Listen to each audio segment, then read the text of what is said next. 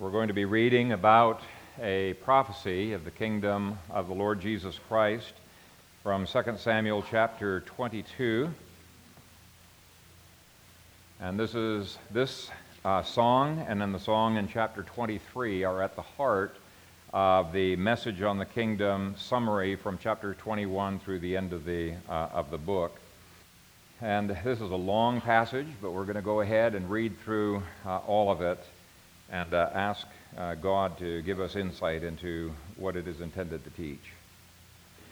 Then David spoke to the Lord the words of this song on the day when the Lord had delivered him from the hand of all his enemies, that's a very key phrase, and from the hand of Saul. And he said, "The Lord is my rock and my fortress and my deliverer, the God of my strength, in whom I will trust, my shield and the horn of my salvation, my stronghold and my refuge, my Savior, you save me from violence. I will call upon the Lord who is worthy to be praised, so shall I be saved from my enemies. When the waves of death surrounded me, the floods of ungodliness made me afraid. The sorrows of Sheol surrounded me. The snares of death confronted me. In my distress I called upon the Lord and cried out to my God. He heard my voice from his temple, and my cry entered his ears. Then the earth shook and trembled. The foundations of the heaven quaked and were shaken, because he was angry. Smoke went up from his nostrils, and devouring fire from his mouth. Coals were kindled by it. He bowed the heavens also and came down with darkness under his feet. He rode upon a cherub and flew, and he was seen upon the wings of the wind. He made darkness canopies around him, dark waters and thick clouds of the skies. From the brightness before him, coals of fire were kindled. The Lord thundered from heaven, and the Most High uttered his voice. He sent out arrows and scattered them, lightning bolts, and he vanquished them. Then the channels of the sea were seen. The foundations of the world were uncovered at the rebuke of the Lord, at the blast of the breath of his nostrils. He sent from above, he took me, he drew me out of many waters. He delivered me from my strong enemy, from those who hated me, for they were too strong for me. They confronted me in the day of my calamity, but the Lord was my support. He also brought me out into a broad place. He delivered me because he delighted in me. The Lord rewarded me according to my righteousness. According to the cleanness of my hands he has recompensed me. For I have kept the ways of the Lord and have not wickedly departed from my God. For all his judgments were before me, and as for his statutes, I did not depart from them. I was also blameless before him, and I kept myself from my iniquity. Therefore the Lord has recompensed me according to my righteousness, according to my cleanness in his eyes. With the merciful you will show yourself merciful. With a blameless man you will show yourself blameless. With the pure you will show yourself pure. And with the devious you will show yourself shrewd. You will save the humble people, but your eyes are on the haughty, that you may bring them down. For you are my lamp, O Lord. The Lord shall enlighten my darkness. For by you I can run against a troop. By my God I can leap over a wall. As for God, his way is perfect. The word of the Lord is proven. He is a shield to all who trust in him. For who is God except the Lord? And who is a rock except our God? God is my strength and power, and he makes my way perfect. He makes my feet like the feet of a deer, and sets me on my high places. He teaches my hands to make war, so that my arms can bend a bow of bronze. You have also given me the shield of your salvation. Your gentleness has made me great. You enlarged my path under me, so my feet did not slip. I have pursued my enemies and destroyed them. Neither did I turn back again till they were destroyed. And I have destroyed them and wounded them, so that they could not rise. They have fallen under my feet. For you have armed me with strength for the battle. You have subdued under me those who rose against me. You have also given me the necks of my enemies, so that I destroyed those who hated me. They looked, but there was none to save, even to the Lord, but he did not answer them. Then I beat them as fine as the dust of the earth. I trod them like dirt in the streets, and I spread them out. You have also delivered me from the strivings of my people. You have kept me as the heads of the nations. A people I have not known shall serve me. The foreigners submit to me. As soon as they hear, they obey me. The foreigners fade away and come frightened from their hideouts. The Lord lives. Blessed be my rock. Let God be exalted, the rock of my salvation. It is God who avenges me and subdues the peoples under me. He delivers me from my enemies. You also lift me up above those who rise against me. You have delivered me from the violent man. Therefore I will give thanks to you, O Lord, among the Gentiles, and sing praises to your name. He is the tower of salvation to his king, and shows mercy to his anointed, to David and his descendants forevermore. Amen. Father, we thank you for this word. And even though we're only going to be able to have a survey of it, we pray it would be a scripture that would grip our hearts and give us faith for the battles that are before us in our own age. We love you, and we continue to worship as we submit our hearts to your word. In Jesus' name, amen.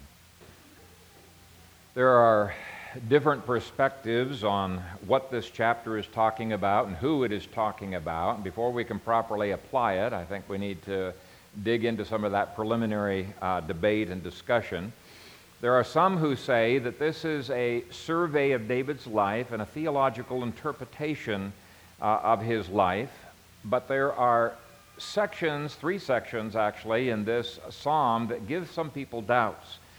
For example, verses 21 through 28 portray the speaker as having perfectly kept God's law, and with all of the faults in David's life in the previous few chapters, some people think, how could these words credibly come out of David's lips?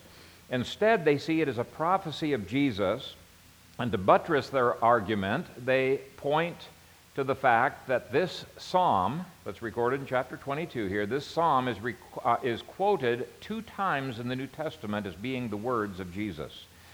Verse 2 is quoted in Hebrews 2:13 as the words of Jesus as he converts people with the spread of the gospel.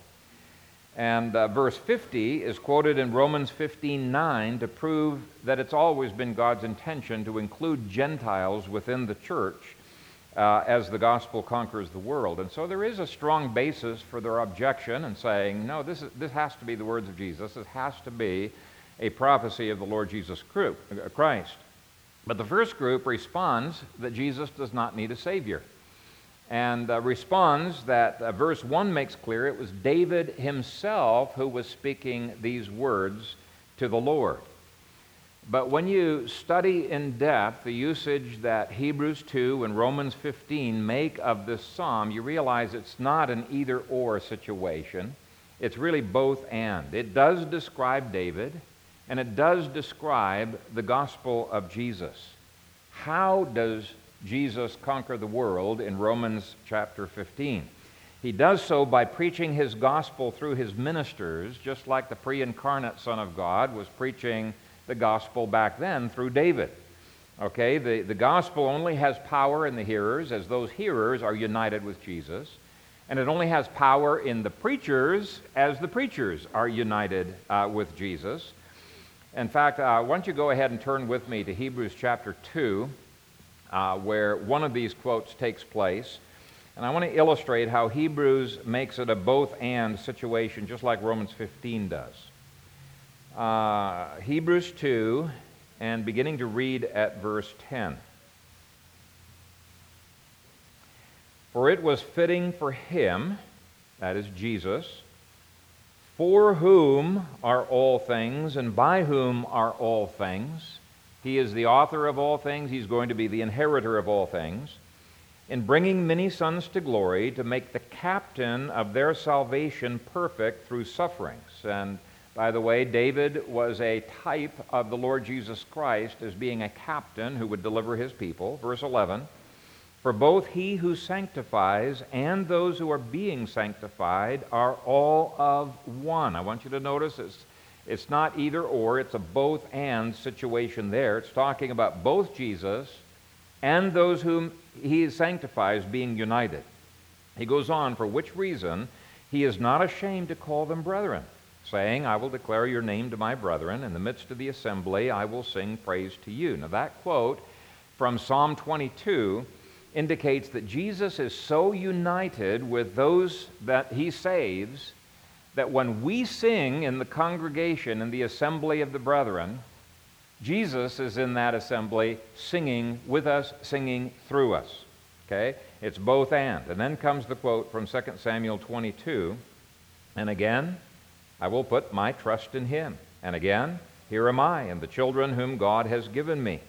Inasmuch then as the children have partaken of flesh and blood, he himself likewise shared in the same, that through death he might destroy him who had the power of death, that is the devil, and release those who through fear of death were all their lifetime subject to bondage.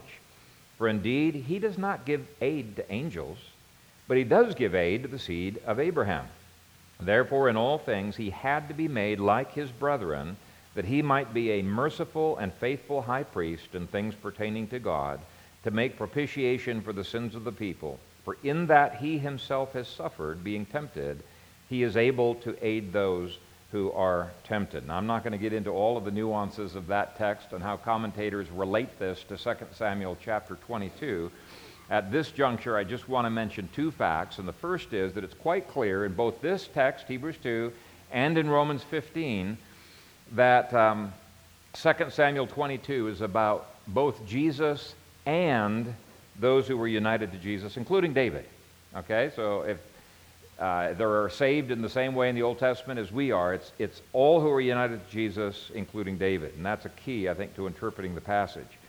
And then secondly, both passages indicate that this chapter, that is 2 Samuel 22, is talking about the gospel. The only way that David could sing this song is as one who was united to Jesus. And so I've titled, in the outline, I've titled the sermon, The Gospel According to David, and I've developed an acrostic. You might notice that I didn't highlight the letters. An acrostic that has the 6 points with each of the letters of the word gospel. And the G of the gospel is God. Verses 1 through 3 indicate that God is the only foundation we can have for our salvation. This is not a man-centered gospel that glorifies man's free will. On the contrary, when quoting this psalm, 2 Samuel 22, Romans 15 says that it is, quote, that the Gentiles might glorify God for his mercy, as it is written. And then comes the quote from 2 Samuel 22. So because God alone has anything to do with the foundation of the gospel, God alone gets the glory. And so in 2 Samuel 22, verse 1, we see God's saving scripture, and in verses 1 through 3, we see God's saving power. That's the foundation. Okay, certainly David wrote these words, but every word of this psalm was inspired by God and contained the message of God's deliverance. Then David spoke to the Lord the words of this song on the day when the Lord had delivered him from the hand of all his enemies and from the hand of Saul. And he said, and then comes the song that both Hebrews and Romans says are the words of Jesus speaking through David. The pre-incarnate Son of God was speaking through David about this message of God's power. Now look at all of the reflections upon what God alone could do for David or for any of us. Then David spoke to the Lord the words of this song on the day when the Lord had delivered him from the hand of all his enemies and from the hand of Saul. And he said, the Lord is my rock and my fortress and my deliverer, the God of my strength, in whom I will trust, my shield and the horn of my salvation, my stronghold and my refuge, my Savior. You save me from violence. And so it's very, very clear in verses 1 through 3 that David was saved by God's provision alone. David couldn't earn anything in his salvation. And it's pretty clear from the preceding chapters that we've gone through. He was a sinner just like you and I are. And so his battles are symbolic of the great spiritual warfare for the souls of men in our own age. And Romans particularly applies it to the worldwide spread of the gospel. Were all enemies put under David's feet? Yes, absolutely they were. And Hebrews and Romans indicates all enemies are going to be put under Jesus' feet. Did it take a long time for David to do that, accomplish that? Yes. And Hebrews says it's going to take a long time for Jesus to accomplish this. There's a number of parallels between the two. And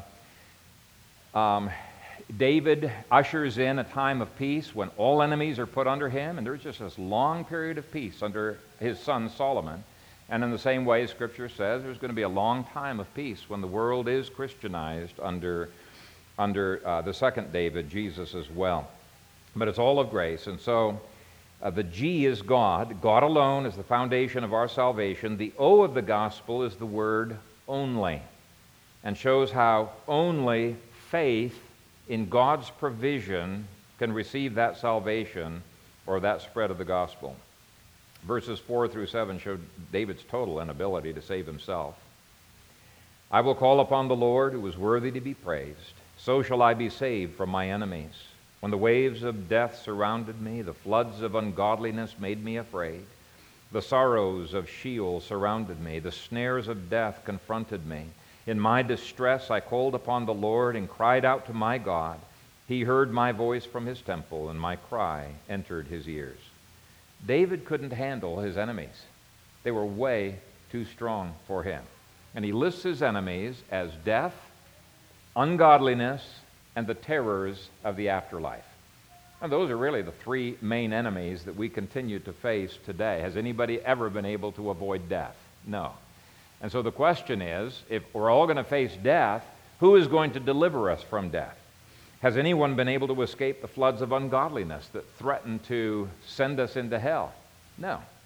Some people fool themselves into thinking that they are perfectly righteous in and of themselves. In fact, I knew one person out in California who said that he's never sinned in his life. Wow. That was a sin right there. Because you called God a liar. God says that we're all sinners. But anyway, when God opens our eyes, we are so confronted with our sinfulness that it feels like floods are going to drown us. Our own sin nature is an enemy. And then the third one, around the world, people face the afterlife with nervousness, fear, if they do not know the Lord. And these enemies make men feel helpless and hopeless. And the helplessness can be seen in the 5 descriptor words.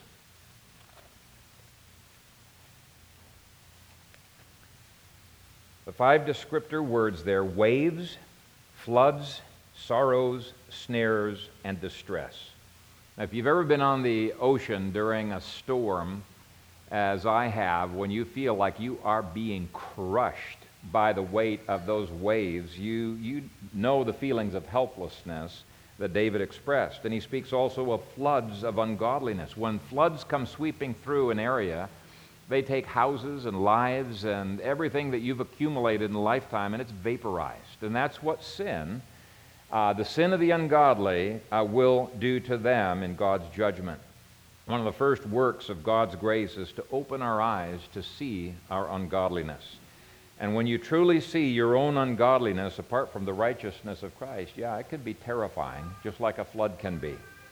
He also speaks of the sorrows of Sheol. Now, Sheol was the place of the dead in the heart of the earth. In the Old Testament, it was lower Sheol was hell, upper Sheol was paradise. And if it's the sorrows of Sheol, it's the bad place, right? It's not the good place where people have nothing but joy. And so there are sorrows here that he has so offended God that he deserves such a fate. Now, we don't know what time frame in his life that the sorrows of Sheol confronted him. A snare is the next word. Snags its prey, will not let it go. So if you've been snared by death, you are being sucked into Sheol with no hope of escape. And this in turn brings the distress of verse 7. And anybody who's experienced the terror of facing God's light and his holiness in light of verses 4 through 7 knows that there is nothing that we can offer God that would be of any worth to save us. Instead, what we say is, nothing in my hands I bring, simply to thy cross I cling. You cry out to God to save you. And David's crying out for deliverance from physical enemies, I think, is such an apt figure of our crying out for deliverance from the enemies, the same enemies actually that are listed in verses 4 through 7. So this paragraph starts and ends with crying out to God alone. That's what faith is. It's crying out to God alone in His provision. Verse 4, I will call upon the Lord who is worthy to be praised. So shall I be saved from my enemies. So shall I be saved from my enemies. How? By crying out to the Lord who alone can save us, who alone can get the glory in our salvation. Verse 7 does the same. It shows when we cry out to God, we will be saved. Guaranteed. In my distress I called upon the Lord and cried out to my God. He heard my voice from His temple, and my cry entered His ears. Now, certainly David was saved from physical enemies, but it's worded in such a way that Hebrews and Romans rightly see this as applicable to our salvation based on the finished work of Jesus Christ. In other words, what happened to David is a type of the gospel. It's a picture, it's a foreshadowing. So G, God is the foundation for our salvation. O, only faith can receive God's salvation. S is for stand. We must stand in total agreement with God's holy judgments. We don't run, we don't evade, we don't disagree with God's judgments. And this is really the flip side of faith. It's repentance. Repentance is confession. It's coming into agreement with God's evaluation of our sinfulness, with our evaluation of His judgment. We come into agreement with that. And by the way, since faith and repentance are flip sides of the same coin, you can't have a life of faith without a life of repentance. We are called throughout our lives to repent and constantly cling to Christ by faith. They're always flip sides. Anyway, this is an incredibly powerful description of God's judgments, and I'm not going to read all of these verses again, but let me very briefly summarize them. Verse 8 describes heaven and earth shaking because of God's anger. And why would God not be angry over the sins of men? Verse 9 speaks of God's anger being so great that smoke goes out of His nostrils, fire comes out of His mouth. In other words, apart from safety in Jesus Christ, it's not pleasant being around God. It's a scary thing, coming face to face with God. As Hebrews words it, He is a consuming fire. Do not think that God's character has changed in the New Testament. He's the same yesterday, today, and forever. Hebrews 12, 28 through 29 says, Therefore, since we are receiving a kingdom which cannot be shaken, let us have grace by which we may serve God acceptably with reverence and godly fear, for our God is a consuming fire. He's still a consuming fire. Verse 10 speaks of God coming down. Coming down to do what? To mete out judgment, to mete out His vengeance, His wrath against all sin. But then it says darkness is under His feet, indicating that, from our perspective, we cannot always discern. His judgments are inscrutable. We can't figure out always why and how God judges. And verse 11 speaks of God using terrifying angels and whirlwinds to bring about His judgments. He still has angels at His beck and call who do much of His providence in human history. And again, don't think that's just the Old Testament, because remember, Hebrews 2 and Romans 15 says this chapter continues to be relevant for the New Covenant age. Verses 12 and 13, swirling darkness and brightness. Verses 14 through 15 uses a metaphor of lightning flashes, terrifying thunder. Verse 16 shows how God's rebuke can reach to the deepest channels of the ocean and reach to the deepest recesses of the earth. In other words, there is absolutely no hiding from God's judgment. Now, when confronted with such awesome holiness and judgment, the tendency of humans is to try to cover their sin, to try to hide their sins from God. And that's exactly what Matthew says that the non-elect will try to do. They try to hide in the caves, and they would rather die and have a mountain cover them if that would save them from God's wrath, but it doesn't. No one can escape from God's judgments. And so if the natural impulse is to hide our sins and to minimize our sins, the question comes, why does a true believer stand in total agreement with God's judgments? Why is he not afraid to do that? Well, the reason is clear. Salvation is never, ever a sweeping of sin under the carpet. Okay? It is salvation from sin, not simply salvation from the consequences of sin. God instills in David's heart the same hatred for sin that caused God to create a hell for sinners. Realize that David is praising God for his judgments. Okay? Until we come to love God's holiness and love God's judgments, we give no evidence that we have tasted of God's grace, because God's grace causes us to come into agreement with Him. Grace removes all indifference to sin, makes us flee from sin, and makes us long for holiness. But in the process, the gospel of grace so unites us to Jesus our Savior, we are no longer terrified by His holiness.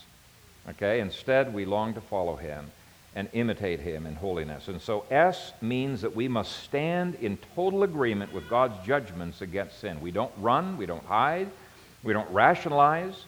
And what would give us confidence to stand boldly in the face of God's holy judgments against all sin?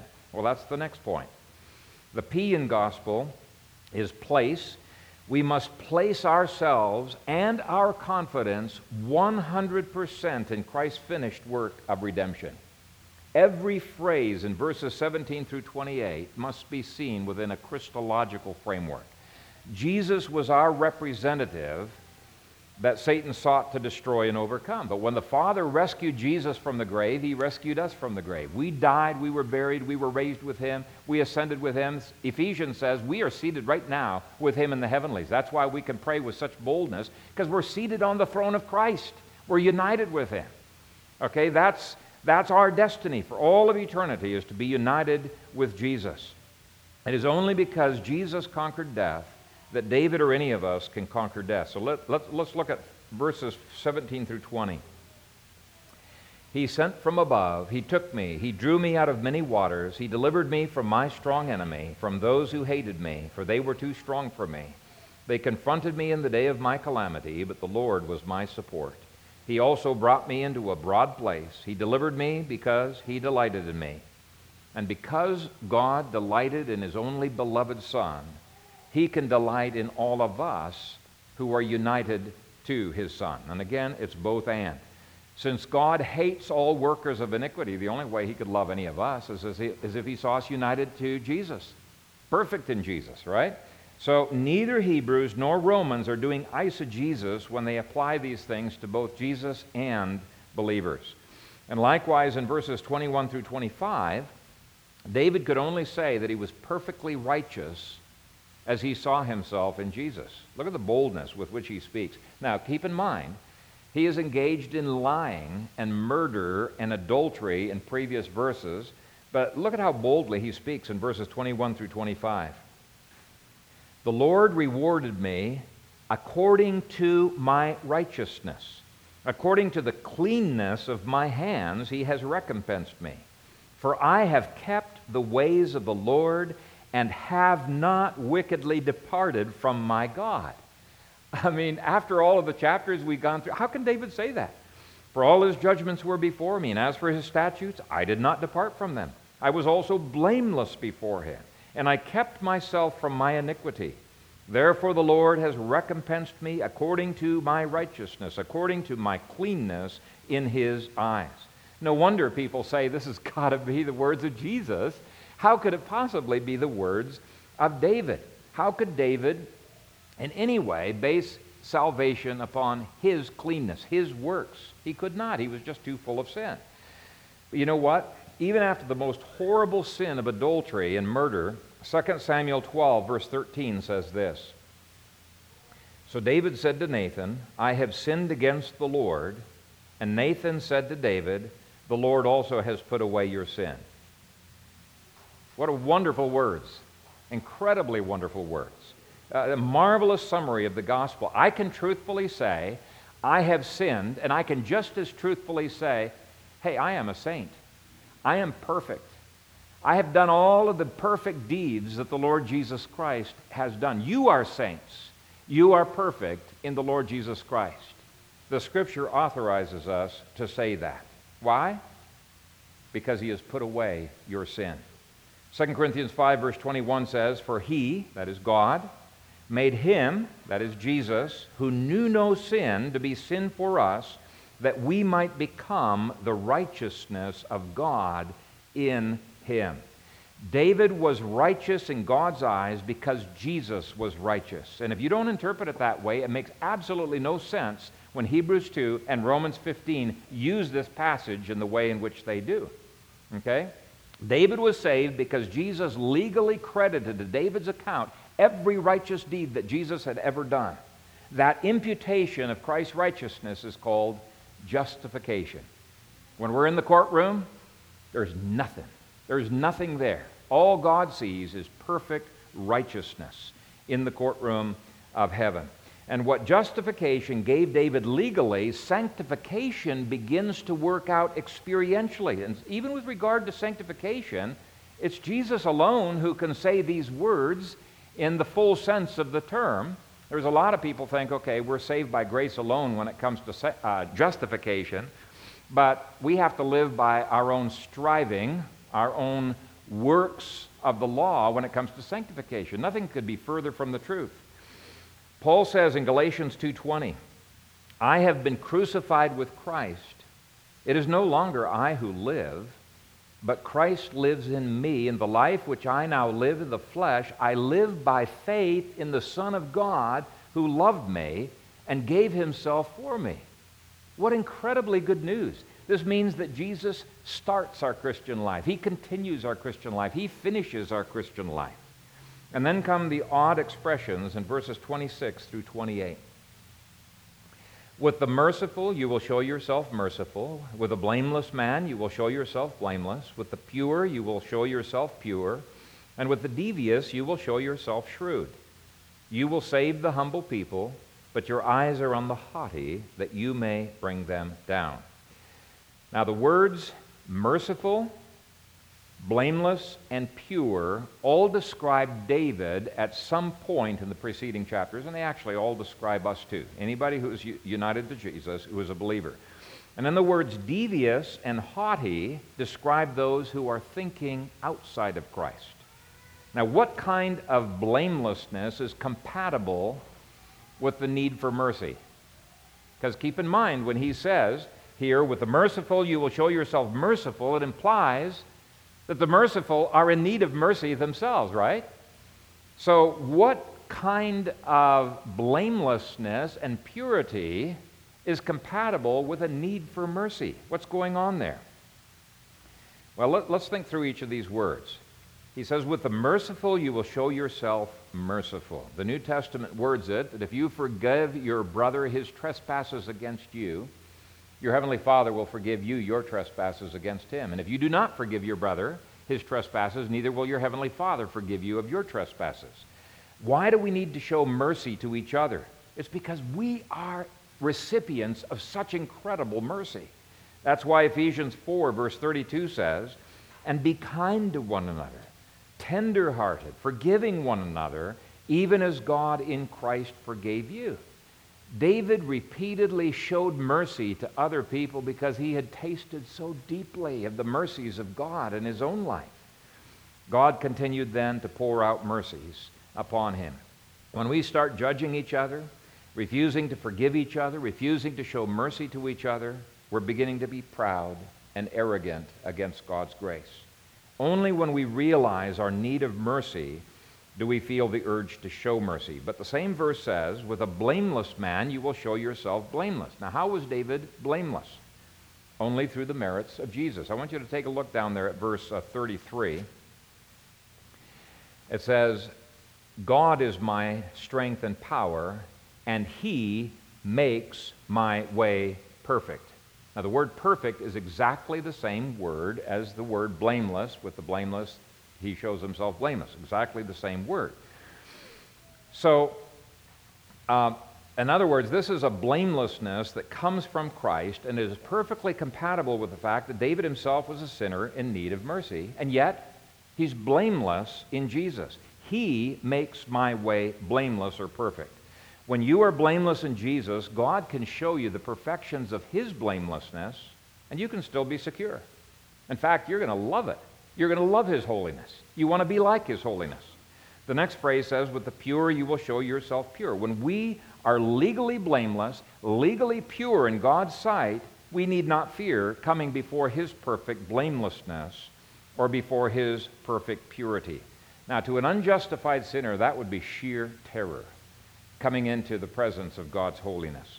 But to those who are righteous in Jesus, it's safe. We died to our old identity. We're now hidden in Christ. And in Christ, we can say, He has made my way blameless.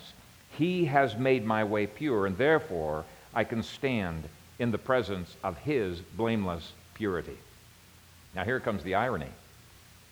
If we're devious and we don't own up to our sins, we pretend that we are blameless and pure in ourselves, God will expose the deception of our heart. It's only as we confess that we are worthy of God's judgments that we receive and experience His mercy. And with the devious, you will show yourself shrewd. You will save the humble people, but your eyes are on the haughty, that you may bring them down. The good news, according to David, means that we can never be haughty.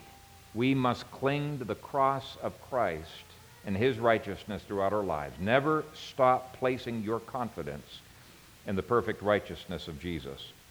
Now, in addition to humility, this gospel also gives us energy. That's the E of the gospel.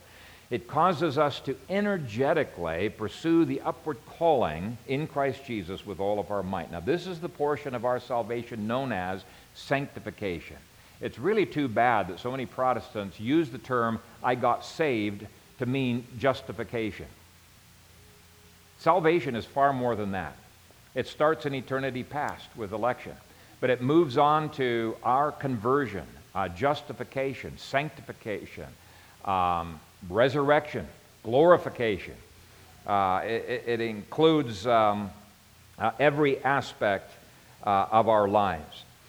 So sanctification produces obedience to all God's commands, whether those commands involve warfare or love, resistance or nurture. And verses 29 through 46, I think, are a wonderful testimony to living by grace every moment of our lives.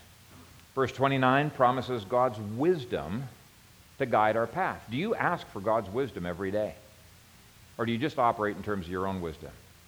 Everything's supposed to come from His throne. Verse 30 says, for by you I can run against a troop. By my God I can leap over a wall. Did the gospel relate to David's physical warfare? Yes, it did. It related to all that David did. He fought by grace. He had courage by grace. He loved by grace. He ruled by grace, worshiped by grace. In verse 31, David sees his security as being in God alone. In verse 32, he rejects idolatry and realizes everything has to be founded on God.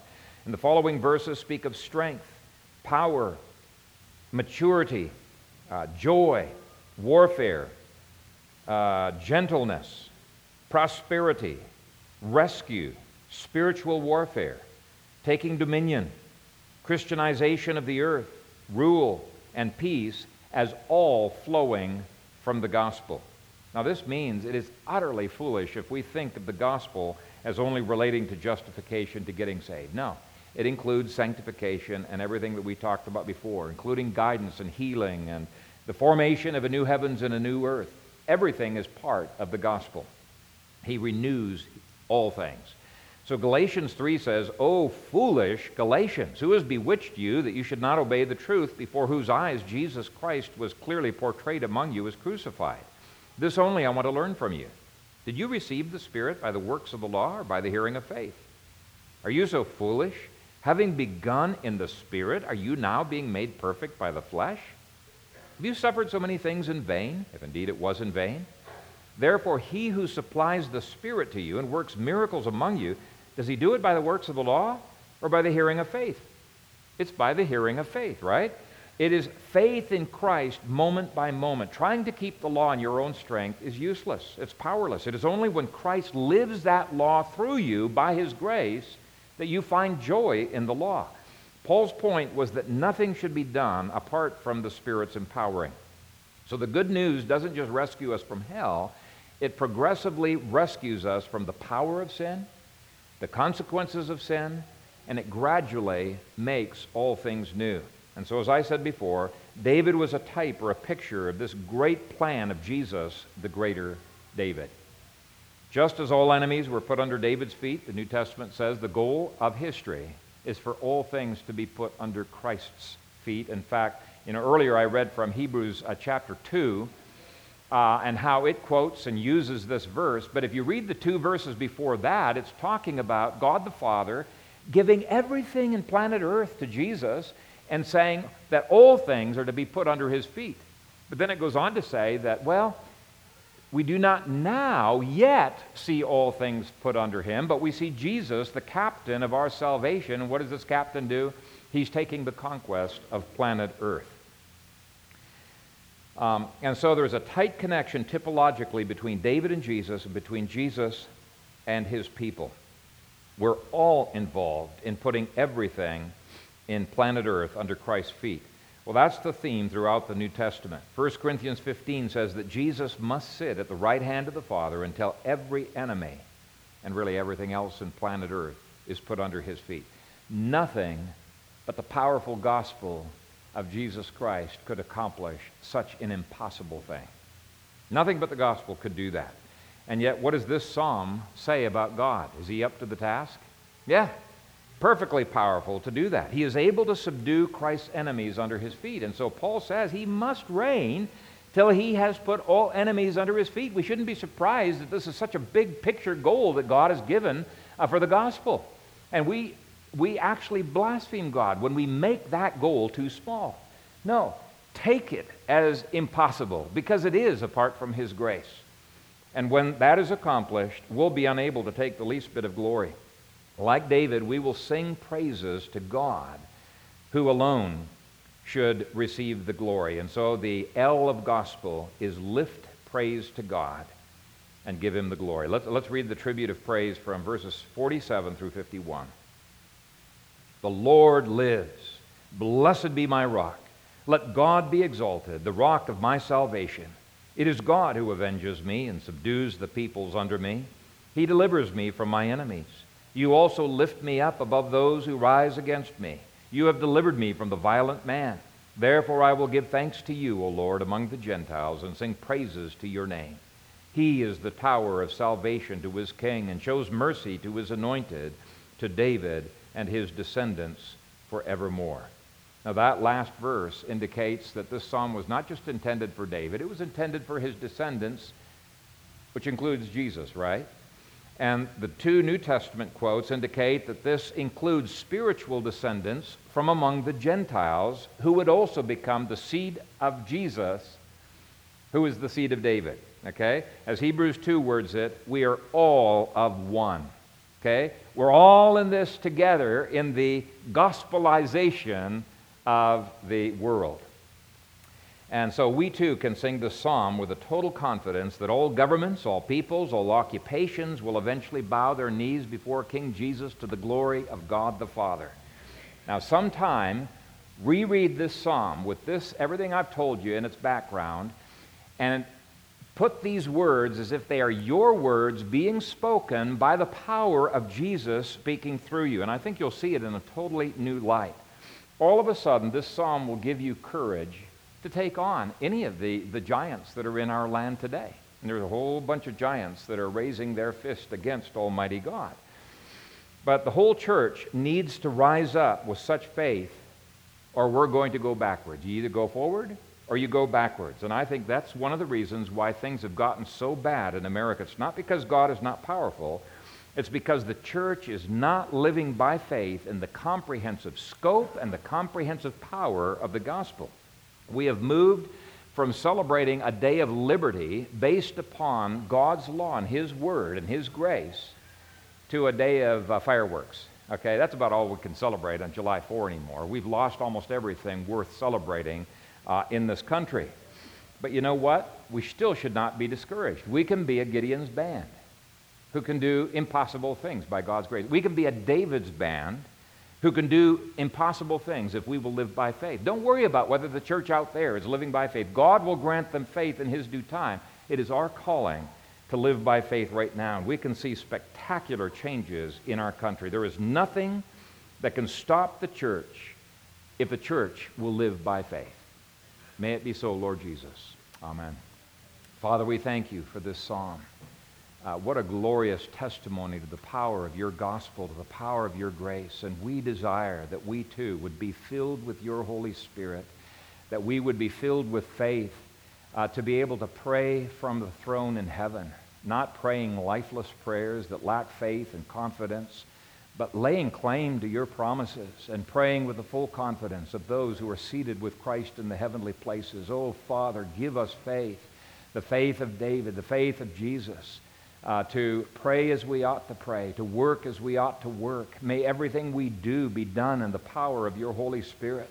You have called us to sing in the Spirit, to worship in the Spirit, to labor in the Spirit, to be guided by your Spirit. We want everything we do to be done by the power of your Spirit, so that Christ, by that Spirit, is living his life, his kingdom through us. May your kingdom come. May your will be done in our lives individually and corporately, more and more, that you might be glorified and that the name of your Son might be lifted up. Father, we look forward with excitement to the time when this nation bows its knees to King Jesus. We look forward with excitement to seeing your gospel not just saving individuals, but your gospel absolutely transforming every aspect of life.